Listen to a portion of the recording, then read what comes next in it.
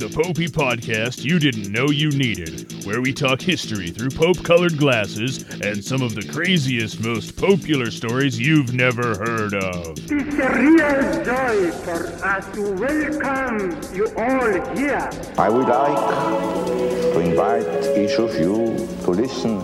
Do not be afraid. Pie Jesu Domine, dona eis requiem. This is a popular podcast. Do not be afraid. Welcome to the Popular History Podcast, history through Pope-colored glasses. My name is Greg, and this is the second part of episode 0.19, Signs. All of these episodes are designed to help us build our Pope-colored glasses so we can look at history together. We're currently in the middle of our Rosary-themed tour of the Second Testament, aka the New Testament, and in fact we've got layers upon layers going on since we're, yet more specifically, in the middle of our mega episode based on the first luminous mystery, which is the baptism of Jesus in the Jordan River. It's a mega episode because I decided it would be a good idea to walk through all 7 sacraments in one place, and I ran out of normal episode time yesterday after covering exactly one sacrament, namely baptism.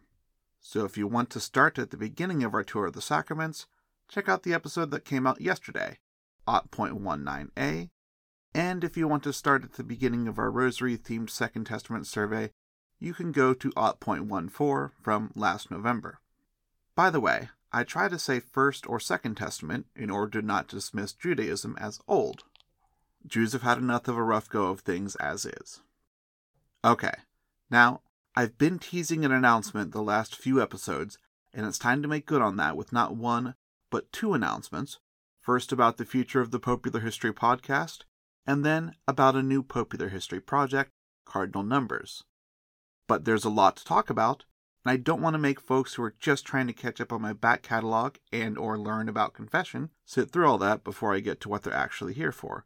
So, I'm releasing a separate future plans announcement episode and a trailer for Cardinal Numbers to the Popular History feed today. In fact, they should both be there now. Check them out, and I'll meet you back here. Alright, welcome back folks returning from that side trip. Now let's get into the topic of the day.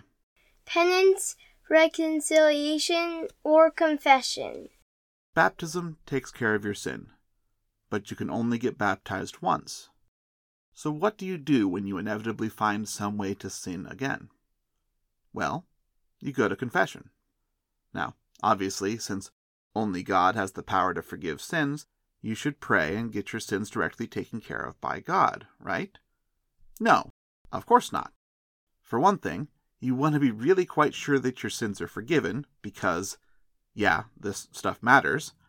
And, I don't know about you, but I'd have a hard time feeling confident I'd done confession right if it were just up to me to figure it out, given that the whole reason I'm needing to go to confession is because I didn't do things right in the first place.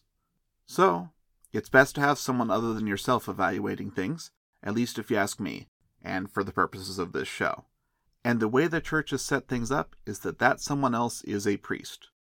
Specifically, a priest doing a special little metaphysical maneuver called acting in persona Christi, which translates to acting in the person of Christ, which means, no, you're not confessing to Father Sample, no, you're confessing to Jesus, and receiving absolution from Jesus, because Father Sample is acting in persona Christi.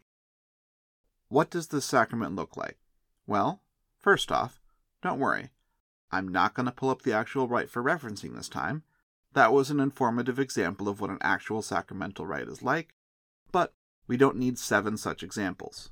That said, if we picture you having decided to go to confession, here's what you can expect. First step, examination of conscience. You need to reflect, as best you can, on what ill deeds you've gotten up to since the last time you got your soul cleaned off. There definitely was a last time, since baptism is required before you can receive any other sacrament, and baptism includes a thorough de-sinning. But of course, again, you can only do baptism once, so we're back to confession again. When you're doing an examination of conscience, your main target is any and all serious, potentially mortal sins. Keep in mind the rules from Ot.18 and be ready to list off both number and kind when it comes to your more serious sins. Keep in mind the rules from Ot.18 to help you distinguish, and be ready to list off both number and kind when it comes to your more serious sins. That particular phrasing, number and kind, has to be a quote from somewhere because it's extremely consistent verbiage across pretty much every explanation of this sacrament I've come across, but it doesn't appear to be coming directly from the Catechism. Anyways, yes, you're supposed to say how many times you broke which commandment in serious matters. You don't have to go into graphic detail, just what's relevant. For instance, with sexual sins, it may be important to clarify whether you're married, but no, the priest isn't looking for your life story, he's just needing to know how to best classify your sin so he can assign you an appropriate penance. It's also useful to let the priest know how long it's been since your last confession, for just this sort of context. Now, there's a good chance there's someone in line waiting to confess after you're done, so as tempting as it might be to make the confessional into a therapist's couch, keep in mind you can also typically get spiritual direction, which would be more along those lines, but which is also typically a separate appointment so that you don't monopolize the open to the public confession times. Oh, and if you're wondering, yes, it is fairly common for folks to schedule an appointment for confession, with or without spiritual direction/counseling, if the public hours don't fit their schedule, or if that's simply their preference for one reason or another. Maybe they want to go to a certain priest. Perhaps they don't like standing in line. Of course, the third scenario, where someone might be wanting to arrange a confession in a rush, is a life-threatening emergency because you don't want to meet your maker with that ick on your soul. I know several priests who travel with their stole in case they come across or are summoned to a nasty crash, but it is worth noting that in the Super Soaker version of confession that's more likely in such an emergency, there's no dress code. In fact, if we go full Super Soaker mode, like everyone has a minute until the plane hits the mountainside, even something called general absolution is possible, where the priest tells all baptized folks looking to repent of their sins to reflect on their sins in their hearts while he absolves them all collectively. In such a scenario, those that take advantage of general absolution must be resolved to make a normal one-to-one confession where they actually tell the priest their sins within a year. General absolution is valid, but it is truly an emergency measure, not to be used lightly or as a replacement for regular confession. And to give you some peace of mind, in case you happen to be on a doomed plane without a priest, or in case Father is focusing on baptizing the unbaptized in that scenario, because they're going to need some help too, just know that God isn't limited by the sacraments he set up. If your life is flashing before your eyes, and you're regretting some of what you see, allow that regret to turn into repentance, and resolve that if you make it out alive somehow, you'll go to confession or get baptized in the normal way. But for now, just let God know you're sorry in your heart, and you trust and hope in God's forgiveness. By God's grace, even mortal sins can be overcome in such a priestless scenario, though as you can tell from the stipulation about still seeking a normal confession or baptism, whichever one is relevant to you, if you survive to do so, this is not intended to serve as an alternative to the normal approach to sacraments. Okay, let's get back from the land of perfect contrition, super soakers, and crashing planes. In a normal confession, you either arrive for your scheduled appointment, or you show up during the hours listed for confession in the bulletin, that is, the church newsletter, or the website, or wherever. If you're going the public route, there may be a line of folks waiting patiently, with the front of the line in the direction of where the confessions are actually taking place, but not too close as to avoid the risk of anyone overhearing anything. Obviously, modern confession is an extremely private thing, though this wasn't always the case historically speaking. And yes, I'm going to talk about the seal of the confessional, but not yet because we haven't even covered what a confessional is yet. Perhaps we need to talk about the garments everyone needs to wear for confession first. When it comes to validity, as I mentioned, the garments part is easy. There is no uniform, though that's easy to say as that's true of any sacrament. As for being licit, it is normal for the priest to wear a purple stole. Picture a scarf draped so that the middle is behind their neck and the ends drop down the front, one on each side, and that gives you a decent idea of the shape and wearing of a stole, though it'll be silk or similar cloth rather than anything knitted. The stole itself symbolizes the priesthood, and is fairly easy to have at the ready for confessions on demand or emergencies, as previously described. The purple color represents repentance, which I think is a bit odd given its other symbolism of royalty, but we're saving a deep dive into liturgical colors for 0.31.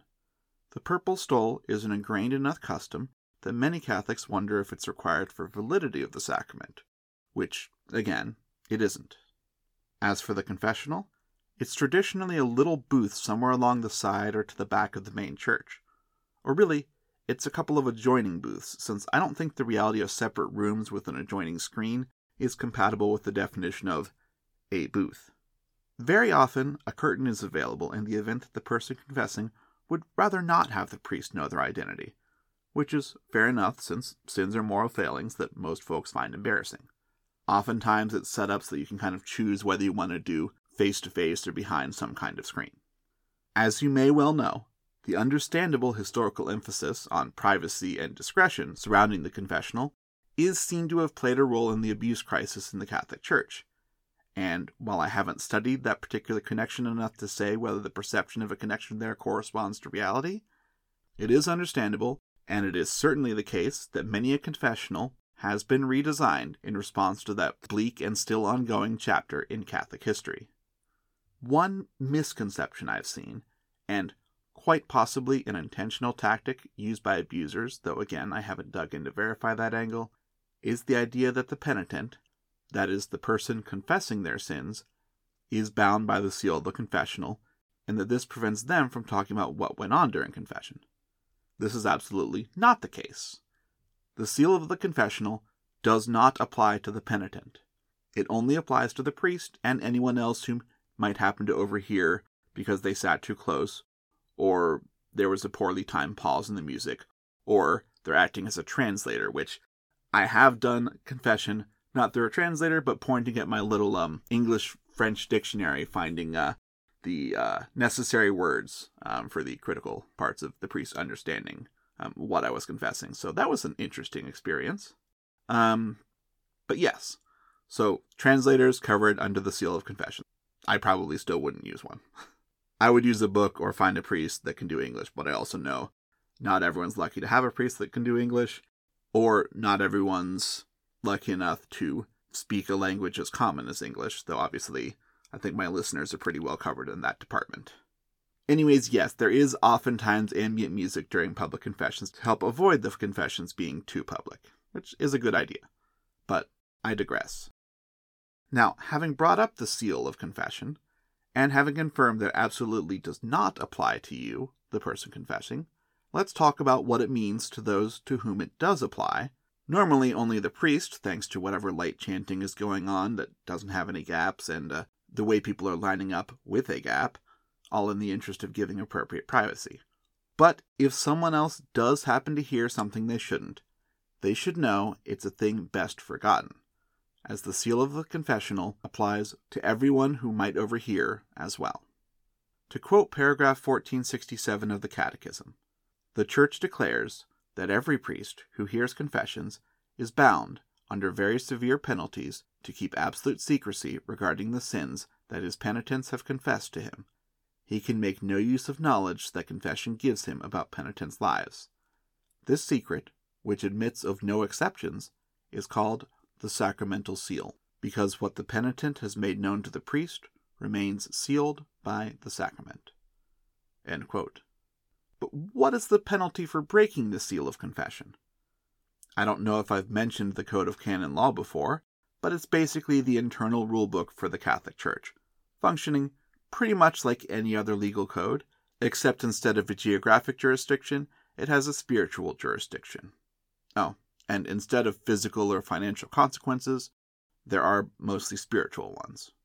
In this case, Canon 1388, Section 1, states, quote, "A confessor who directly violates the seal of confession incurs an automatic excommunication reserved to the Apostolic See. If he does so only indirectly, he is to be punished in accord with the seriousness of the offense." End quote. Automatic excommunication is reasonably self-explanatory. If we haven't dove into excommunication yet, don't worry, we will. And yes, automatic here means instant. As for reserved to the Apostolic See, that means that only the bishop of the Apostolic See, that is to say, the Pope, can sign off on removing the automatic excommunication. That snippet from the Code of Canon Law does mention indirect violation of the seal, so let's take a moment to talk about that. It's one thing for Father Sample to straight out say, Becky confessed to me that she stole from the collection basket. That would be direct violation. It's another thing for Father to keep coughing and asking Becky if she has anything to say during the next Stewardship Council meeting she chairs. That would be indirect violation. Note that there is no provision in any of this to allow for the sort of mandatory reporting exceptions to confidentiality that are common in other generally confidential scenarios. In the US, and I'm sure pretty much everywhere else as well, your doctor or your therapist are going to pass word on to the authorities if they know or suspect child abuse. And to be clear, with this one exception, your priest will also do that, as they are mandatory reporters as well. But if they only know or suspect what they know or suspect because of the contents of your confession, the seal of confession applies. With all this said, there are indeed circumstances where a priest may ask for your permission to discuss your scenario with church higher-ups. They won't do that without permission, but it may be a condition for absolution. For example, if you're confessing a sin, the absolution of which is reserved to the Holy See. For example, if you defile the Eucharist. This is the church equivalent of your customer service rep asking if they can put you on hold while they talk with the supervisor. Except it's not quite that, because you're kind of talking to them in persona Christi, but it's Vatican bureaucracy, it is what it is. Anyways, the seal of confession still applies. The case is discussed anonymously and in general terms. From what I can tell, the way this works is you and the priest would then make arrangements for you to come back at a later time to receive your penance and absolution. Though, if any of my priest listeners would like to enlighten us on what they would do in this scenario, because it's a little bit vague to me, by all means, reach out to popularhistory@gmail.com. That's popular, but with an E, because it's a Pope pun. So now we've got our sins in mind. We can have confidence that this is going to stay secret, and we've made it into the booth. How can we be sure our confession is valid and licit, though? What's essential? Well, first off, my general advice for the laity, and if you have to ask, that means you're a member of the laity, don't worry about whether sacraments you're receiving are licit. It's not your role to determine that, and you cannot reasonably expect you will be given the information needed to determine that with absolute confidence, because it's not your role to determine that. The bishop and his agents see to that, in part because, like we discussed when valid versus licit came up during our baptism chat, in the end, it's largely up to the bishop to determine what's licit. Plus, pretty much everything that isn't a requirement for validity can be waived in the case of an emergency. Remember, when the plane is crashing, you're in the realm of super soaker baptisms and general absolution, and the bishop may sign off on that when he takes a look at the situation. That's his call to make, not yours. But it is reasonable to expect that you'll have full confidence your confession is valid, so let's talk about what's required, at a minimum, for a confession to be valid. First, only a priest can grant absolution, and if you want to get technical, that ultimately is an ability that comes from the bishop by virtue of apostolic succession, since priests don't have apostolic succession themselves, and it's that apostolic succession that allows these clergymen to apply the words of the gospel, quote, "Whatever you bind on earth will be bound in heaven, and whatever you loose on earth will be loosed in heaven," end quote, to themselves. And for this, a deacon won't do. It must be a priest. Or a bishop, of course, because they're already a priest. Though, the further you rise in the church, the more you tend to let those on lower levels handle the day-to-day. And really, licitity, that word hurts, licitness aside, any priest can hear a valid confession. In the case of imminent danger of death, even a priest who has been laicized can do it, as long as they can understand what you're getting at, And really, even then, since general absolution is an emergency possibility, I'd say that doesn't sound like it's strictly necessary, given that, as I understand it, in the case of general absolution, you don't have much of a speaking role as a penitent. You're not listing off your sins except in your heart. What you do have to do as the penitent, though, is be, well, penitent. You have to be sorry for your sins. And you can't be sorry, but still plan to resume your sins after confession. You have to have what's called a firm purpose of amendment. Not absolute confidence that you'll never fall to the same sin again, as confession is meant to help, not discourage, and some habits or addictions are very hard to break indeed. But you gotta have the conviction that, gosh darn it, you're gonna try, and hopefully this time your resolve, by God's grace, will stick. This firm purpose of amendment is required for validity of the sacrament of confession. Now, part of that firm purpose of amendment is accepting the penance the priest assigns to you. And penance is not necessarily going to be just prayers. It may involve some act of service, like if a child tells a priest he hit his brother, he may find himself getting tasked with doing something nice for his brother. Or, on the other end of the spectrum, a murderer may well be told he needs to turn himself into the civil authorities as a condition of absolution. After the sins are discussed, including mortal sins given in number and kind, it's not unusual for there to be a question of, basically, anything else? From the priest to make sure you're done with your list and to help in case you might be forgetting anything. If you walk out of the booth and realize you did forget something, but it was an innocent mistake, don't sweat it and just bring it up at your next confession. If it's not a mistake and you just chose to intentionally hide something by leaving it off, think again, because, as I understand it, that would invalidate your whole confession, meaning you'd be leaving with the sins you came in with, plus a new sin of sacrilege. So that's really not recommended. I mean, why did you do this in the first place? Again, that's in the case of intentionally hiding, not of accidentally forgetting. After that last call moment, and feel free to even interrupt absolution if you start panicking about whether you really should confess something else. Anyways, after that last call moment, the priest will inform you of your penance and instruct you to make your act of contrition, which is making a specific statement of repentance for the sins you just finished listing. Many folks will have a specific act of contrition memorized, but it's okay to use just about whatever words you want to use written out on a card or whatever you want to bring with you. Really, you can do that with your sins as well, but in that case, I'd keep a close eye on that card if I were you. I've seen the Vatican endorse a number of acts of contrition, most of which are a few sentences long, but the one that I like most is a mere 11 words. Quote, Lord Jesus Christ, Son of God, have mercy on me, a sinner. End quote. This particular prayer, the Jesus Prayer, actually has much deeper roots in Orthodoxy than Catholicism, and since I'll admit I'm in favor of closer ties across the board, it was good to see a version of it in the Vatican News roundup of acts of contrition I'll be adding to the show notes. After you make your act of contrition, it's time for absolution, during which the priest, as discussed previously, acts in persona Christi, meaning it really isn't the priest who acts, but Christ who acts through him. As with the baptismal formula, there is some key wording in the prayer of absolution, namely the final Trinitarian invocation. Quote, I absolve you from your sins, in the name of the Father, and of the Son, and of the Holy Spirit. End quote. For the wording leading up to that, though, there is some leeway.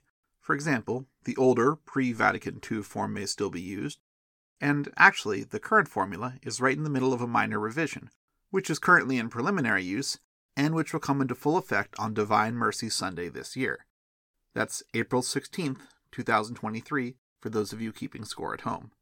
Here's what that will sound like in the voice of the podcast personal Jesus, Isaac. God, Father of mercies, through the death and resurrection of his Son, has reconciled the world to himself, and poured out the Holy Spirit of the forgiveness of sins. Through the ministry of the Church, may God grant you pardon and peace.